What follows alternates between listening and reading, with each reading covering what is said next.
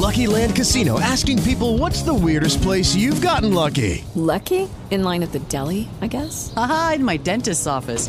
More than once, actually. Do I have to say? Yes, you do. In the car before my kids' PTA meeting. Really? Yes. Excuse me, what's the weirdest place you've gotten lucky? I never win and tell. Well, there you have it. You can get lucky anywhere, playing at LuckyLandSlots.com. Play for free right now. Are you feeling lucky? No purchase necessary. Void where prohibited by law. 18 plus. Terms and conditions apply. See website for details.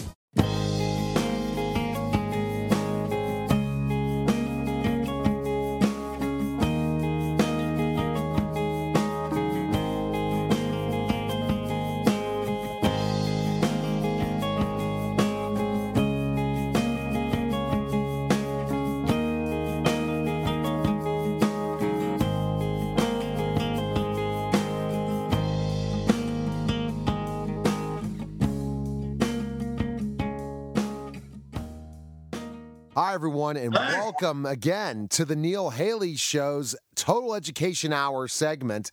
And again, Dr. Stephen Gaffanti knows me so well. I guess my first year in radio, we connected, and we've had a great time reconnecting again. And just tell us a little bit about last episode. We talked about, specifically enough, Rocket Phonics becoming an app. Now, and the Indiegogo campaign is going to be the way that we make sure that the funding is here so that you can fund your dream to eliminate many illiterate children all over the world. So tell me specifically how that campaign's going. So far, it's been going really well. We had exciting news. The president of Indiegogo solved one of our problems by assigning his own payment specialist. And Sarasota's Ringling College of Art and Design is looking into taking on our project so that once we have the app, we can animate it and gamify it. So they don't do the programming, but if we have the program, they will add the animation to it. That's fantastic. And so yes, a lot of... And for about a tenth of the cost that we originally thought. So many people are excited about this and introducing, if they don't have money, but they have talent, they're introducing their talents and spreading the word. And that's what's important. You get yourself out there, as we've been doing, and getting the campaign going and getting the word out, and that's the key component. Everything, got to touch everything. So let's talk about, specifically enough, how you're giving back. And I think this is fabulous. As I said before, my daughter is an example of what your program works from Rocket Phonics, the game that, has had great success. Now let's talk about, specifically enough, that once the app's developed, what's going to happen that's going to give back to the community, which is a phenomenal thing that really help the problems of poverty. And reading is such a fundamental of reasons why we have poverty in this country. Yes, and interestingly enough, according to Educational Testing Services, the people that bring you the college boards, the illiterate don't know they're illiterate. They think they read just fine. They just don't understand a lot of what's written. Right. So basically, for every app that is sold, I will give an app to an inner city family. We have connections throughout the country with the inner city, and if anybody has suffered from lack of literacy, it's the inner city kids. Yes. Not are the current kids illiterate, but oftentimes their parents and grandparents are illiterate. Mm-hmm. So you've got this multi-generational problem with what? With the parents not reading to the kids because they don't know how to read. So the kids don't think that reading is important, so they don't learn to read. And then they have kids, and on and on and on. So I don't know if you know it or not, but I've been tutoring some low-income kids here in Sarasota, and they've made leaps and bounds. But more importantly, I've attracted the attention of their parents and their grandparents. So now I'm working with the grandparents, the kids, and the parents. It's really a wonderful way to break the cycle of poverty. One mom, she's 38 years old, has never had a job. Oh, and my. she's so excited to pass her GED and get a job. See, I love this, and this is the thing I had as one of my goals in my career when I just had my education business, till I saw I have to control the media to control the world. Then I kind of went to a media compared to just education, where the radio show started, which is now TV and radio and syndication all over the world. But when I was first looking at a tutoring company, the key thing I said is you guys are doing it all wrong. You're not providing one-on-one tutoring for every inner city kid. If you provide a program or tutoring to an inner city kid, they're going to have the right people trained to work with them. These kids will achieve as well as their counterparts in the more wealthy districts. But if you punish them, treat the teachers like they're garbage and that they never can do anything, it's just going to continue this cycle of poverty. So someone like yourself that's going in to the front lines and doing it is where the success comes. Yes, and the app will act as a personal tutor. The ultimate app, the one that will, here's the current plan. We're going to do a stripped down version of the app. Give it to, sell it. Yes. The investors that this is something that people still want. Parents still want their kids to read. And that we can get people from across the country to buy it. So once they see that, then they'll give us the money to not only develop it, but to market it. Now, I have connections across the country in the inner city.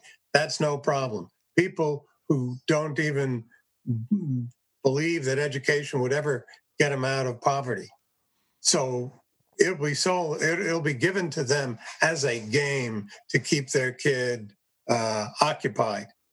And then as the kid starts to read, the parents get more and more interested. So this Indiegogo campaign is just the first step. It gives us the minimal viable product. That's what the investors call it. Once we sell the minimal viable product, and it also gives us what's known as buzz. Yes. As you know, I'm not much of a marketer, but evidently buzz is very important. Oh, it is huge. A lot of people going to our Indiegogo campaign site, even if they don't buy anything, it shows that there's an interest. And, for everyone we sell, we'll give one away. Where the projections look like within 5 years, we'll have given away 2 million apps. I'm so glad to be part of this. Families. I'm so glad. I'm so glad we reconnected, because that's one of my goals. And now I have somebody who can attain this, and Dr. Stephen Gavanti and myself providing the education reach to provide for him. And so everyone needs to just go ahead. If they're watching the video on YouTube or Facebook, click on the link, donate today, provide feedback. If you see it on social media, if you see it on a radio station or you're listening to it, make sure you go to Indiegogo when you get in front of a computer and search Rocket Phonics and go ahead and donate today. We're back to the Total Education Hour show segment, Total Education Hour, on the Total Neil Haley Network. And I'm just telling you, I love talking education. It's how I started in radio 10 years ago, or on my 10th anniversary. But I have so many different interesting guests. But I'm excited to welcome the program author, Simone Davis. She's the author of The Montessori Toddler, a parent's guide to raising a curious and responsible human being. Simone, thanks for calling. How are you? Thanks, Neil. I'm well. How are you? Good. I'm doing awesome. And I'll just give you a little bit of my background. I'm a former teacher. I have worked with kids in a variety of, and own a tutoring consulting company. So I've worked from kids' birth all the way up to adulthood and education. So I understand specifically that learning process. And it's very, very interesting, the Montessori way. And that kind of brings either some people love it or they hate it, Simone. So when you decided to write the book, were you concerned about that fact where there's people that are just so pro Montessori while others are just so anti? Absolutely not, because I know that Montessori is not for everybody. And so the people who are interested in, this balance between setting limits with your children but giving them an enormous freedom as well, then it's going to be something that really resonates for them. And if you're more strict or you want to be completely laissez-faire in your parenting, then it might not be something for you. And that's okay, because everyone has a different way of parenting their child. And I just love helping the families that really do resonate. And it's resonating a lot at the moment. I think when people are looking at a more alternative education system, they're like, oh, yeah, I'm sick of bossing and threatening my kids. How can I do this differently? How can I actually have joy in my parenting? And yeah, I love helping those families too. So tell us your background, and then we'll talk about why you wrote the book. Yeah, so I came to Montessori when my children were very small. They're now 18 and 16. And I walked into a Montessori classroom and fell in love. I thought, this is how education should be. Because I went to a very traditional school, put up my hand to see if it was in the test, that kind of idea. And otherwise I wouldn't even listen. And I had more, higher ideals for my own children. I wanted them to love learning. And I just saw that the Montessori environment was so engaging and self-directed for the children, as opposed to top-down learning. The children are really engaged in their own learning process. So after attending a Montessori playgroup with my son and then later my daughter, I moved very quickly into Montessori training and moved to Amsterdam and ended up starting my own school 10 years ago, and have been working with parents and families ever since, working with their children and the parent come to my classes. So I get to show the families how they can use these ideas also in their home, because they're like, how come they listen in class, or how come they're so engaged in this place but not at home? And we're like, can show them how they can apply the same principles at home as well. So Simone, you said yourself, okay, I can't see everyone all over the world, so I have to write this book. I have to give what I give in consulting and working with parents one-on-one or in groups or in classrooms, the same level of expertise to everyone. That's why you wrote the book, if I'm right. Yeah, I think I started reaching more and more families via a blog that I write called the Montessori Notebook, and there's a very growing interest in Montessori at the moment. And blogging then became, more and more bloggers are starting. I'm like, but what can I give that the other people can't? It's like, I've got 15 years of experience working with Montessori families. I haven't seen more than just one child. A parent might write a Montessori book, but I've seen thousands of children now over these years, and I can give a very practical insight into how they can introduce the ideas at home, where Montessori books that Dr. Montessori wrote are very beautiful but not so accessible for, tired parents with toddlers. And so I made a really practical, easy-to-read book. But also it's really an encyclopedia. It has every question, like what to do if my kid bites, or what activity can I set up that's beautiful, or how do I set up my home so they can be more capable. So it really covers all of those different parts of the Montessori approach. And that's fabulous. And I think that, you definitely found something of why. And so I'm going to go with the question, you've kind of explained things, but I want a great pitch. Why Montessori? Why are you so passionate about Montessori learning?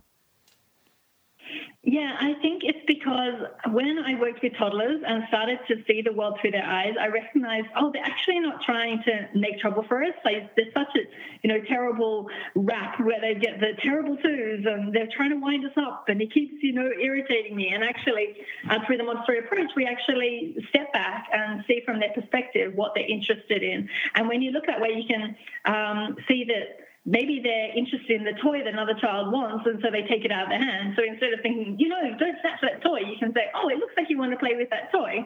How can I help you right now? And it's a very different approach. It's more a working with the child approach. And so it just, to me, I'm not a really bossy person. It didn't feel right to threaten and bribe my kids to get them to cooperate. But how am I also going to, kind and clear, show them I'm also going to not let you just take that toy out of their hands. So I think it's a really nice balance of raising curious kids, but also teaching them to be responsible, because it's also about community and how we live with others.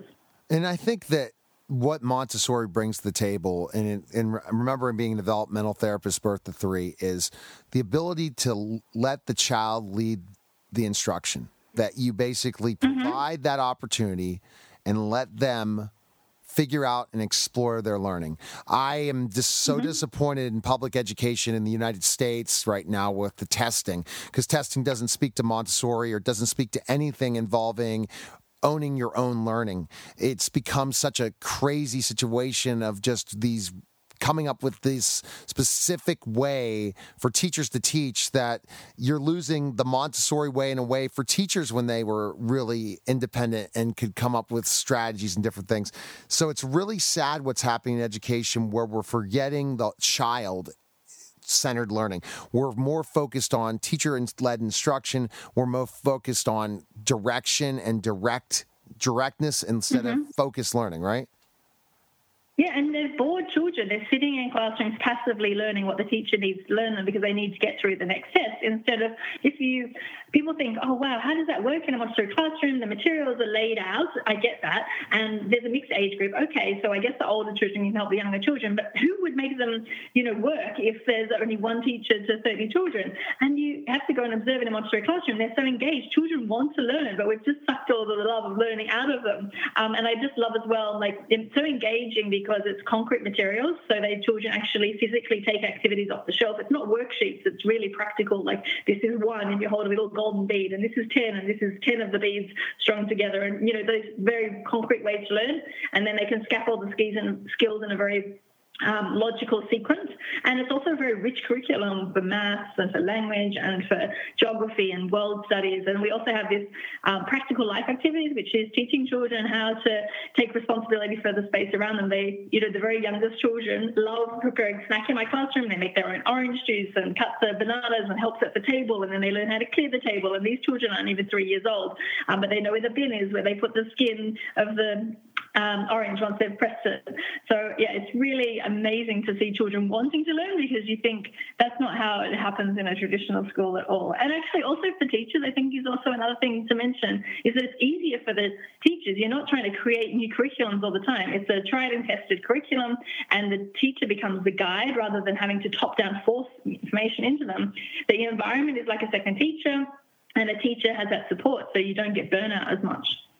And I think when kids are forced to learn a specific way, they feel as prisoners. And I remember in my classroom, and I utilized a lot of the multifaceted learning strategies. Yes, my classroom at times was loud. Yes, it was very challenging to maintain control unless you really were on top of it. But the kids really enjoyed it. They didn't feel like they were just stuck at a table writing the whole time, where the teacher wasn't even leading instruction. So Simone, what we're seeing in many ways is, let's keep the kids quiet. Let's keep them paper pencil, especially when we get to about middle school. And we're not going to let them engage and learn how to learn. And it's really a sad situation. So and would you agree with my points I'm making? I'm not saying I'm pro Montessori or wherever. I'm education. I'm child-centered. I believe the way kids learn by doing. They don't learn by specifically sitting there and getting and have to regurgitate information. At one point, you're going to have to do that in college, but that's from developing the prior knowledge necessary to do it. Yeah, I think what we find is we're really trying to not just rote learn information anymore. And Google can look up any information. So this skill building is more important than ever. Raising children that can think for themselves and come up with creative solutions to the problems and make discoveries and mastery and sticking at things. So those are all the things. And also I really love that Montessori, it does appeal to all different learning types. So you don't just passively take in information. It's great for visual learners, great for kinesthetic learners, great for oral learners. And there's lots of movement built into activities. So children who can't sit still, actually, even though it's super quiet often in a Montessori classroom, they are so engaged because they, if they want to get an activity, they have to bring it to the table. and then they have to bring it back, and then they have to often move many different parts around the classroom. Like there's another lovely colour matching activity, so where you say, this is green, can you go and find something else that's green in the classroom? And so they go with a friend and they go and find something green, and then they bring it back to the mat, and then okay, this is orange, can you find something orange in the mat? And then they go and find something orange, and usually they come back with about 10 orange things because they can't help themselves, but like, this is also orange, and this is also orange, and they're so excited to discover there's so many orange things in the classroom. And so they've brought more, you've gone through all the different colours. And then at the very end, okay, now it's time to put these back. Would you remember where this goes? And they then go and put it back. So that's so much more engaging than a worksheet. Like, this is orange. Let's colour it in orange. Because it's your job. Exciting to forget. It's your job as the teacher to assess if they're really reaching those objectives and goals and where they need to progress as students. It's not the job of the regurgitating information and using one specific modality to learn. You have to go ahead. And also you don't need the testing, because I'm a teacher and I can see, okay, well, yeah, they know orange and they know red and they know like the complementary colours, but they don't know yet pink and grey. So what I'm going to do is next time I show them that lesson, I'm really going to emphasise this is pink and this is grey. I don't need to do a test to know which one is right or wrong. I love the children. I love that idea. Yeah. So I'm going to be a devil's advocate now, Simone. I'm going to go in the end. I'm wearing my education hat. I'm going to go put my entrepreneur hat on, or I'm going to put on my certification hat. How do we transition from that? I think that's tremendous for early learning, and again, that's part of your title. But what about when they get older? Do you think it's just that's where you look at other countries where they don't really push kids to tests and they look and it's more exploratory learning and learning in a specific way? When do you transition that Montessori way to a certain age? So we have Montessori schools here in the Netherlands right up through high school, and so you can actually use this approach all the way through. So even children in elementary have still these very rich learning materials, but they move from the concrete to the abstract. So then maybe 9 to 12-year-olds aren't needing, the concrete materials to learn, but they can always come back if something's stumping them, so they can go back and see why it works that way. There's a lot of group working that's coming in those kind of age groups because they are becoming social creatures and they're wanting to, solve problems together and do group research projects. And so you actually don't have fixed seats in Montessori classrooms. There's tables where they can work together. There's tables they can work separately. They can roll out a mat on the floor. So you have very collaborative environments as you move up through the ages. And the other thing that starts happening in these older age groups is they start to take responsibility for their planning. So in the early years when I work, I really don't mind if a child works only in the art corner for 10 weeks straight because that's what they're needing to work on right now. And some children will just keep repeating puzzles and things to do with fine motor and eye-hand coordination, and that's okay because I know that that's what their body needs to work on right now. But as they get older, they need to start to make sure they're mastering different areas. And so they have checklists and guidelines that you can do. You can come in and start with your maths work, and you can come in and start with your language work. It doesn't matter. You can be sitting next to a friend who's working on a project. But as long as that by this date, we've all done the different parts. So you're actually starting to show children how to plan as well. And there are some children who are going to need some more support. And so again, the teacher is the guide. And I'm going to maybe sit down with you at the beginning of the day and say, okay, what are you going to work on today? And where do you want to start? And let's make a planning for you. And then gradually step myself back so that they're taking over more and more of that process themselves, as opposed to just abandoning the child and saying that child doesn't fit in Montessori because they can't plan. No, I'm actually going to meet every child where they're at, and this child needs a bit more help in that. That's fabulous. And so the last point I'm making, you're saying you can continue all the way to high school to this, but what happens when there is testing? What happens when you have to get certifications or professional credentials? How do you transition from the exploratory learning to the mastery? Okay, so what's really fun is here in Holland, they have something called the CITO-toets, which is done in the last year of the elementary to find out which kind of high school you're going to go on to. And in my children's Montessori school, they actually taught children how to do tests. So we haven't done any testing, but there's this CITO-toets coming up. And so what you're going to need to do is that in your planning, make sure you do one practice exam every week, and you'll kind of see the types of questions. If you're having trouble with certain types of questions, we'll work on how those kind of things work. This is how you do a test. And you literally, that's just a subject area, is how to learn to do a test. And what's brilliant is our school was next to a classical school. And once the exam had been done. It was done in about May of the year. The children had just went back to their normal work. And in the school next door, all those children had stopped because they'd finished their elementary. It's like, you never stop learning. Just because the exam's finished, your kids are going to continue to be lifelong learners. But in the other school, you stop learning because you finished your exam. Yes. Such a different approach. No, I love it. I definitely wish that in education we can kind of go back and say, let's look at each individual child, how they are able to learn, and let's teach them. And then everyone's track is going to be a different track in life. And ultimately, that's what we have to look at, but we cannot be to the point where it's just looking at numbers and scores. Let's look at the individual child, be child-centered, and that's what Montessori does. Where can people check out your book and purchase it and learn more about you, Simone? Where can they go? So they should probably head to my website, which is themontessorinotebook.com, and they can find out all about the book there, as well as there's lots of free resources for people that they can download, and links to my social media as well. I hang out a lot on Instagram and share lots of Montessori tips there too. So I hope that they see people there. Well, thanks for calling, Simone. Best of luck. Congrats on all the success that you're doing, bringing out that Montessori way, and best of luck and continued success. And thanks, Neil, for your conversation today. It's been really fun. I love the questions. All right, take care. See you later. Thanks. All right. Bye. Bye. You're listening to the Total Education Hour, and we'll be back in just a moment. We're back to the Neil Haley Show on the Author's Corner segment, and I am just excited to welcome this guest to the program. When you talk about Donald Trump and, what's going on with him and all the different things, you kind of want to know, has he done a great job as a politician? Yet you hear the tweets, you hear the different things, you hear the mainstream media. So my guest, author Victor Davis Hanson, has a really interesting case for Trump. So I'm excited to welcome to the program Victor Davis Hanson, author of The Case for Trump. Victor, thanks for calling. How are you? Thank you for having me on.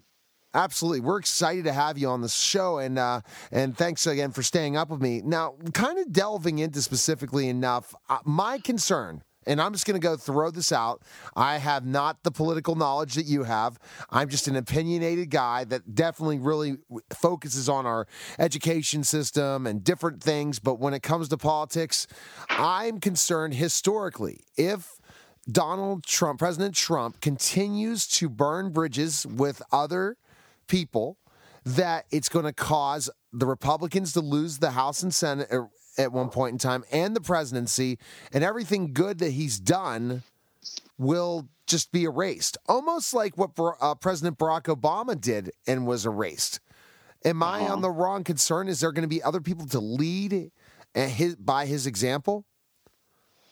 Well, I think every president, you express concerns that everybody has when a president's up for re-election, that you don't want his record to be erased because he did something gratuitous or that was not necessary. So everybody's worried about Trump speaking or tweeting in a manner that turns off that key independent swing voter. He can't win with only his base, and he can't win without his base. But he's got to go beyond the 40%, and he did it last time by getting another 6 to 8% of independent swing voters. So that's what he has to appeal to.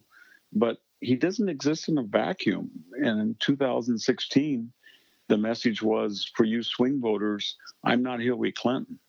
And for whatever my sins are, they were in the private sphere. They were not in public life. And the message in 2020 is going to be the same thing, but maybe a little bit more persuasive. Whatever you think I am, I'm the only thing between you and what is turning out to be socialism. Yes. I mean, this isn't just 70% tax rate on the top incomes or wealth tax or abolishing student debt or Medicare for everybody. This is Maoist. I mean, this is abortion is permissible infanticide. It's tearing down the border wall, according to Beto. It's 16-year-olds can vote in California. It's let's abolish ICE. Let's abolish the internal combustion engines. Let's abolish jet planes. We've never seen something like this. I mean, this was Woodstock Nation talk in the 1960s, but this is serious stuff. And that has every issue that I just mentioned doesn't have a 51% constituency. So are they really going to run on that against Trump and go the full McGovern in 72? I don't think they are. See, and what I'm saying to you is my concern is that there is enough. If somehow they push the needle, somehow they get through and they win, my concern is that then you talked about all those things, they will happen.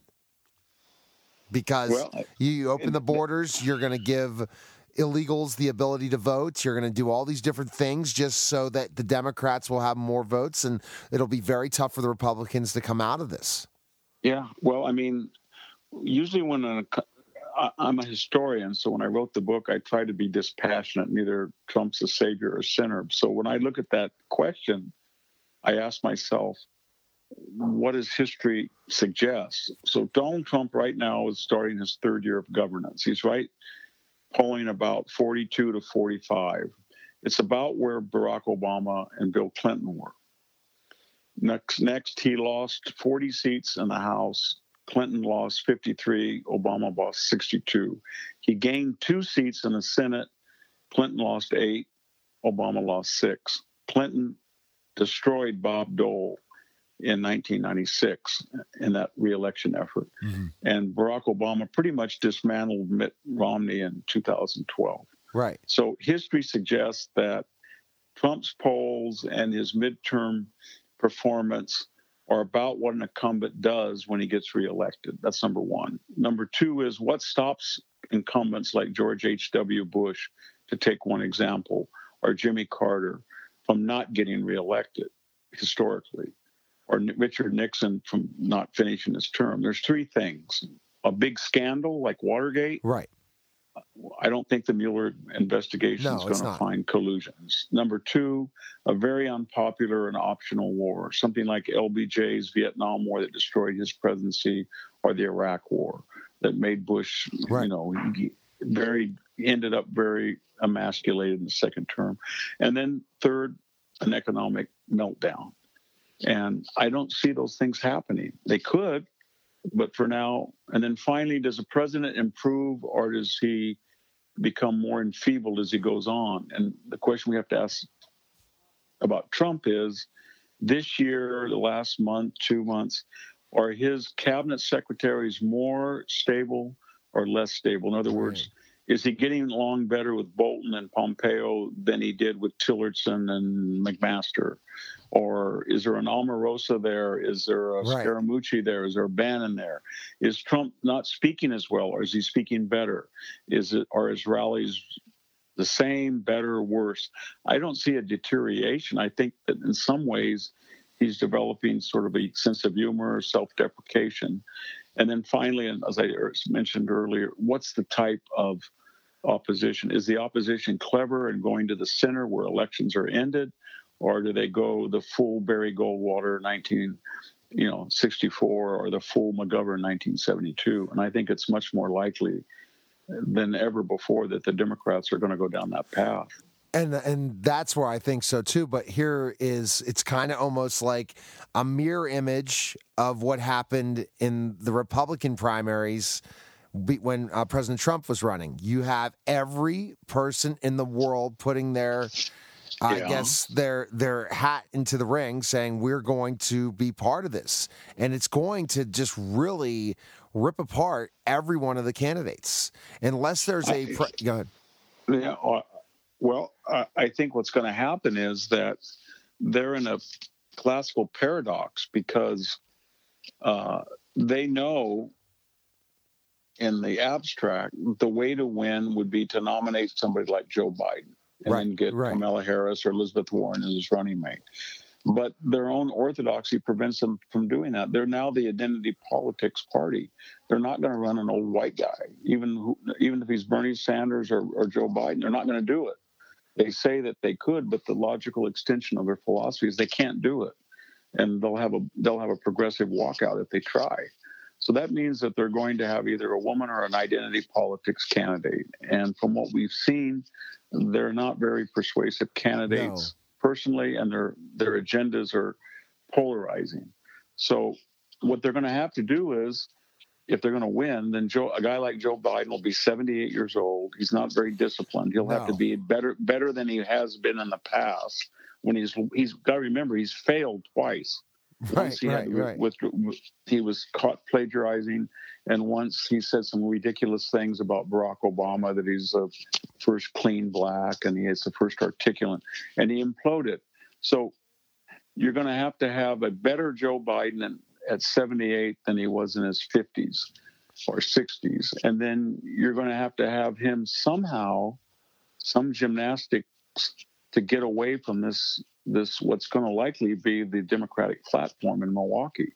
It's going to be pretty wild. And somehow Biden's not going to be able, he's going to have to say, I'm not going to run on infanticide. I'm not going to be running on tearing down the wall. I'm not going to be running on a wealth tax. I'm not going to be running a Green Deal. I'm not going to be running on giving the vote to 16-year-olds.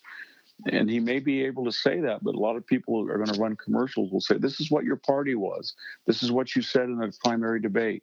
So I think it's going to be 53-47 odds right now, 55-45 for Trump.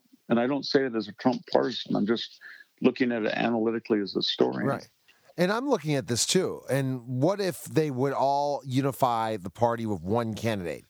I think that the Republicans lucked out with a powerful person like President Trump coming out of that craziness. I'm thinking the attacks that are going to happen when you're going to see if Clinton runs, and then you have Biden, and you have Bernie Sanders, and you have Elizabeth Warren, and you have this person and that person, that they're just going to attack each other to the point that Trump will be able to pick them apart in whoever wins. That's I think so. I think if they were smart, they would. I mean, there's so many things that can happen. If for example, if Michelle Obama were to run, I wouldn't think she'd be effective a candidate, but I'm not a Democratic voter. So I think that she could be quite an effective candidate, at least from the Democratic point of view. And she's experienced now. She's not as reckless as she was in 2008. She's got Barack Obama. It would sort of be a Hillary Clinton wink and nod. If you vote for me, you get my ex-president husband as well. And so that may happen. So there's a lot of wild cards that can happen. I'm just saying that for right now, I assume that Trump has an advantage as an incumbent. He has a pretty good record to run on. Okay, so let's just say President Trump does win, and which I think if we're looking at a forecast right now, that's probably what's going to happen. After he finishes up his second term, are you concerned that there's going to be just a backlash in this country because just of the person Trump, not the person who was the lawmaker that's made changes? And that's where I want to get your take, is specifically, without giving away the book, that ultimately you see a lot of the good things that President Trump has been able to do in the first couple years as president, but not as a politician, not as somebody that's able to, bring sides together and unify a country.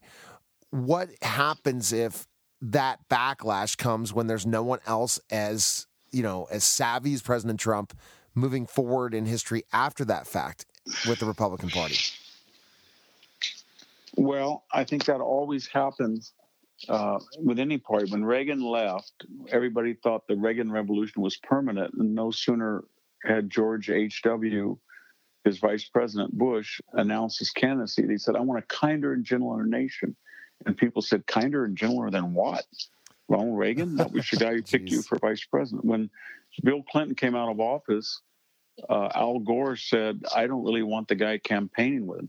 Probably cost him the election. When George H.W. left office, the first thing McCain did was run away from him. So that happens. But the better question is, Trump added some wrinkles to mostly a conservative message. 90% of Trump's message is, deregulation, lower taxes, energy production, more defense spending,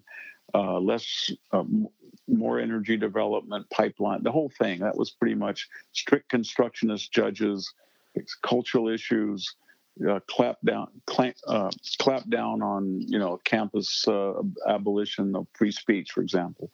But he added 3 or 4 wrinkles that were specifically designed to areas that the Republicans had not been effective, and that was those Michigan, Wisconsin, Ohio, Indiana, Pennsylvania, North Carolina voters. And the way that the Electoral College and the popular vote sync these days, Texas doesn't matter, California doesn't matter, New York doesn't matter, Illinois doesn't matter. They're already predetermined blue or red. It's about those 10 or 12 states. And the Republicans just had not been able to have a message that brought those 6 to 8 million former, I don't know what we call them, Perot voters, Reagan Democrats, back into the process. And Trump did. So after he's gone, will Marco Rubio or Ted Cruz, will they say, you know what, I'm going to go into Ohio and I'm going to go into Michigan and I'm going to talk to some steel workers, I'm going to talk to some farmers, I'm going to talk to average people, and I'm going to so energize them that they're going to get out and vote for me? I don't think that's going to happen, because I saw it with Romney and I saw it with McCain, and I've seen that the last 5 of the last 6 elections, the Republicans haven't won they haven't won the popular vote, and they haven't won 51% since George H.W. Bush did it 30 years ago. So there was something wrong there, and that's what Trump tried to address. He wanted to make a people's, workers, populist, conservative, cultural party that said, you know, you got to have fair trade, not just free trade. You got to have manufacturing, not just coding. You have to close the border, not just get cheap labor. And a lot of Republicans hated him for that. And maybe when he's gone, they won't get the message, and they'll go back and they'll lose nobly. It was also his personality. He basically said, you may not like me and I'm an SOB, but I'm not going to lose nobly like Romney and McCain and rule out Reverend Wright, or not attack Candy Crawley for hijacking the second debate. I'm going to fight, and I'm going to do tit for tat. And he did. And that was part of the attraction for certain base voters. They said, you know what, he's a pit bull. I'm going to cut the leash. I'm going to point him in the right direction. That's payback for what the left has been doing. That was a persuasive message. I don't know if they have a person that ran against him say that would campaign like that. It takes a lot of thick skin, takes a lot of energy. Yes. It takes True. It didn't affect Trump. Now, Victor, what I'm saying, let's just say your prediction and my predictions, can we see a complete turn in this country, or do you think that at one point there'll be somebody that comes out, but do you think we're going to go really to the left after President Trump is no longer in office, meaning 8 years from another 5 years from now? Well, it depends on a lot of things whether Trump's successful. If he were to close the border and make immigration legal, diverse from all over the world, meritocratic, so you had to have some skills, and measured, say 500,000 rather than 1 million or 2 million, then the melting pot of, assimilation, integration, intermarriage would start to reassert itself. And then if your name was Giuliani or Pelosi, you can't tell what their politics are. Just so if your name is Lopez or Martinez, we have no idea how you're going to vote. That's how America works. But when you let in 20 million people illegally, and they don't assimilate quickly, and they don't have skills, no education or money, and no legality, then you get what we have now, ethnic identity politics. So that's why Trump is trying to close the border, so that they don't keep flipping red states into blue states like California, Nevada, New Mexico. Yeah. And that'll be a big if. We'll see how that works. And then the second thing is, it's not a 90% white country, it's 70%. Right. It's still pretty overwhelmingly white.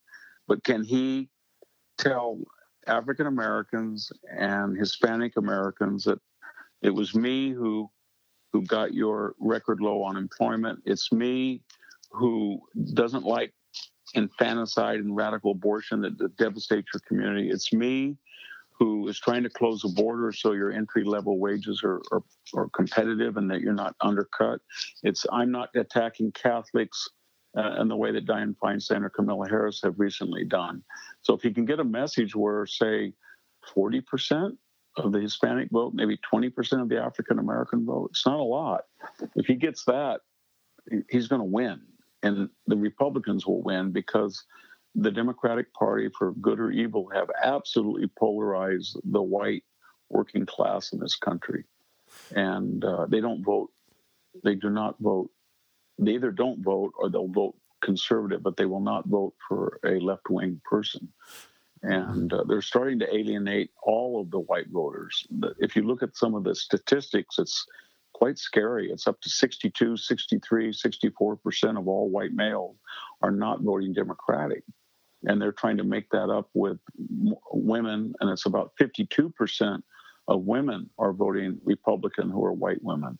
And so now they're pandering more and more to a non-white, but we got to remember it's still only 30% of the electorate. Yes, wow. And they're very vulnerable that Trump can come in and poach minority voters. And then this isn't even talking about intermarriage and, my family, your family, every family in America is now not of one race or ethnic background. They're all intermarried. And race, if they shut the border down, race will be less essential to a person's persona, I think, as time goes on, if Trump's successful in controlling the border. Now, Victor, your book, is it really in a lot, you said you took this as a historical point of view, an unbiased way of reviewing President Trump's presidency so far. In your opinion, do you feel he's a very good president from what we've seen so far, even though there's so many other people saying that's not the case? Well, like I said, I didn't want to meet Trump. I didn't interview him. I didn't do any inside interviews. I didn't go to Washington. I didn't hang out there. I'm just a historian that looks at the facts and the data and trends in the past. And so what I said is, how is the president evaluated? He's evaluated on A, the economy. What does that mean? It means GDP, unemployment, energy production, inflation, interest rates, the stock market, wages. They're all positive for Trump. So the next thing is foreign policy. Well, was getting out of the Iran deal good or bad? Was the Paris Accord necessary or unnecessary? Was it good to move the embassy to Jerusalem? Is it good to address the nuclear weapons at North Korea? I think pretty much he's restoring deterrence, upping the defense budget. So I can understand that there's room to debate, but I think most people will either say his foreign policy is okay or it's positive. It's getting better, especially under Pompeo. Then the third thing is personality. How does he affect people when they turn on the TV? They like seeing him. Do they not like it? I think that was a negative, that his accent, his ad hominem attacks, his brawling, it didn't appeal to too many people beyond his base of 40 people. Enough that he could get elected, but has that stayed the same, diminished, or exacerbated? And I think that's out. A lot of people like the idea that anything that doesn't kill Trump makes him stronger. A lot of people like his brashness. A lot of people don't. But that's a third element that I don't have the answer for yet. And as I said in the book, I can talk to people in my own family and tell them just what I told you, and they will agree with me that the economy and the foreign policy is much better, but they won't vote for him. And they don't like him. They don't like what he said. They'll say something like, well, he called Stormy Daniels horse face, therefore I'm not going to vote for him. Or they'll say he made fun of Carly Fiorina's looks. I mean, each one of those times he tweets something like that, he loses a few voters, and the aggregate, they can be decisive. But I think that's one of the three criteria that's up for debate. So, again, I think he's got a 52, 53, 55% chance of winning.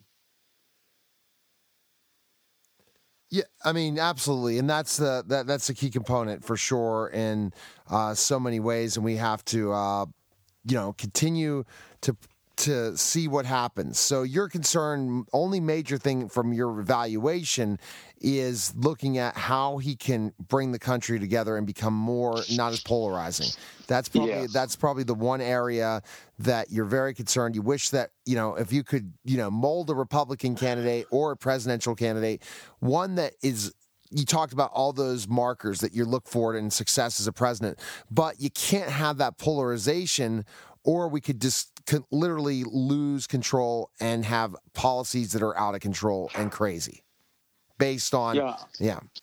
I think there has to be some issues that everybody agrees on. One is the deficit and the debt. And Trump, I know there's going to be arguments about how to address it, but he's going to have it by, sort of a Simpson-Bowles commission or something and address that. He's already talking about a 5% cut in discretionary spending, but that would be something that would be very hard to criticize him when we have a $22 trillion debt. A lot of people want infrastructure and they want a gas tax because, I'm not for that, but they say, gas is getting cheaper and cheaper as we're the world's largest producer of oil. So therefore, let's rebuild our infrastructure by having a 5-cent a gallon tax, and still would make gas cheap. But those are things that he might want to explore so that they're not so controversial. But with all that being said, Obama took the country very hard to the left in a way that even Hillary Clinton would not have done had she been elected. And it's a very polarized country. And there were things that went on the last 8 years that we don't really talk about. But,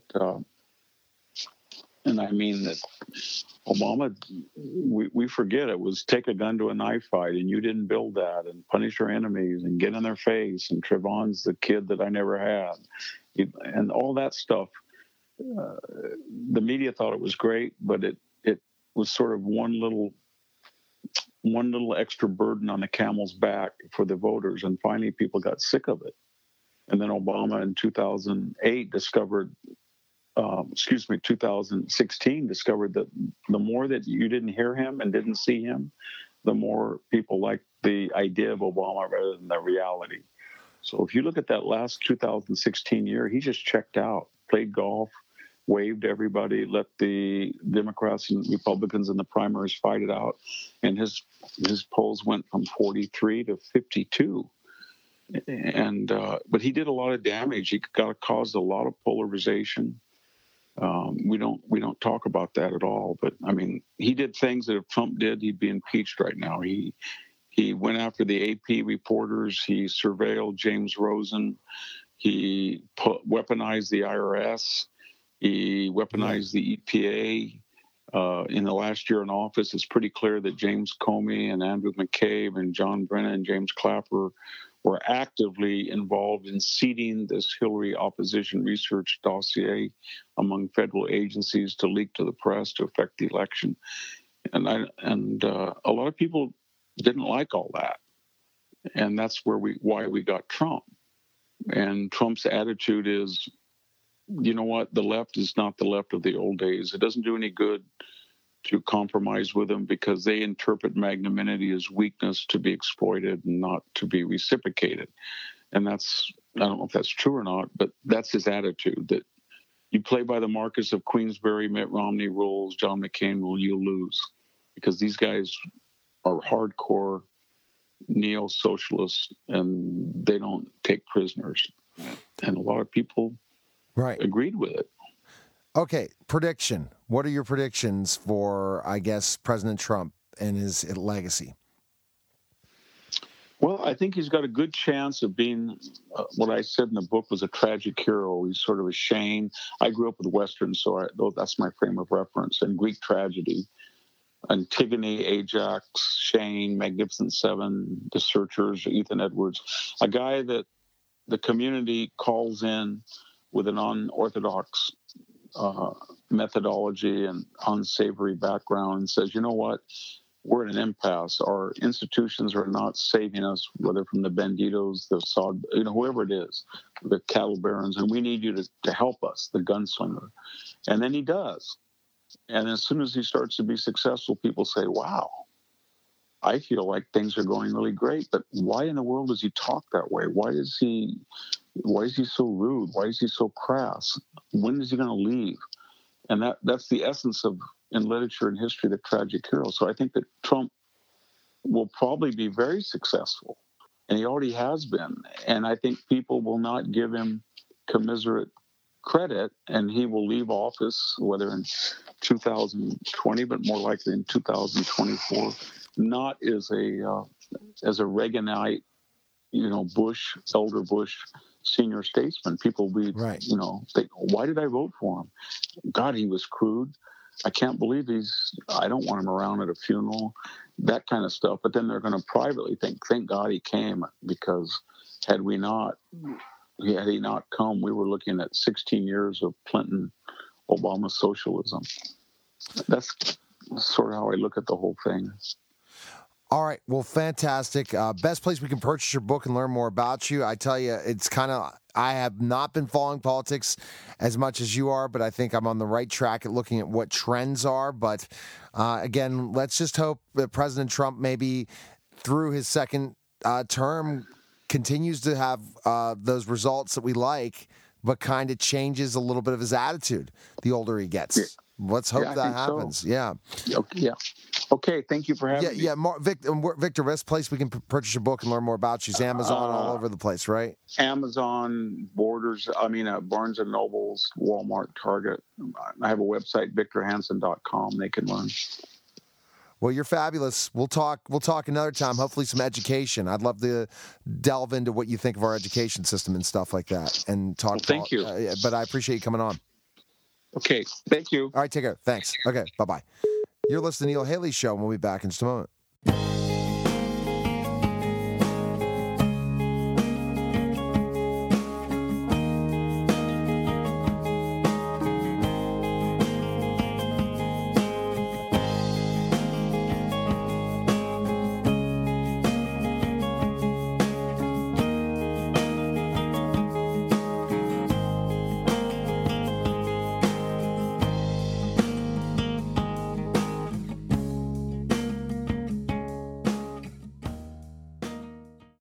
Lucky Land Casino, asking people, what's the weirdest place you've gotten lucky? Lucky? In line at the deli, I guess? Aha, in my dentist's office. More than once, actually. Do I have to say? Yes, you do. In the car before my kids' PTA meeting. Really? Yes. Excuse me, what's the weirdest place you've gotten lucky? I never win and tell. Well, there you have it. You can get lucky anywhere, playing at LuckyLandSlots.com. Play for free right now. Are you feeling lucky? No purchase necessary. Void where prohibited by law. 18+. Terms and conditions apply. See website for details.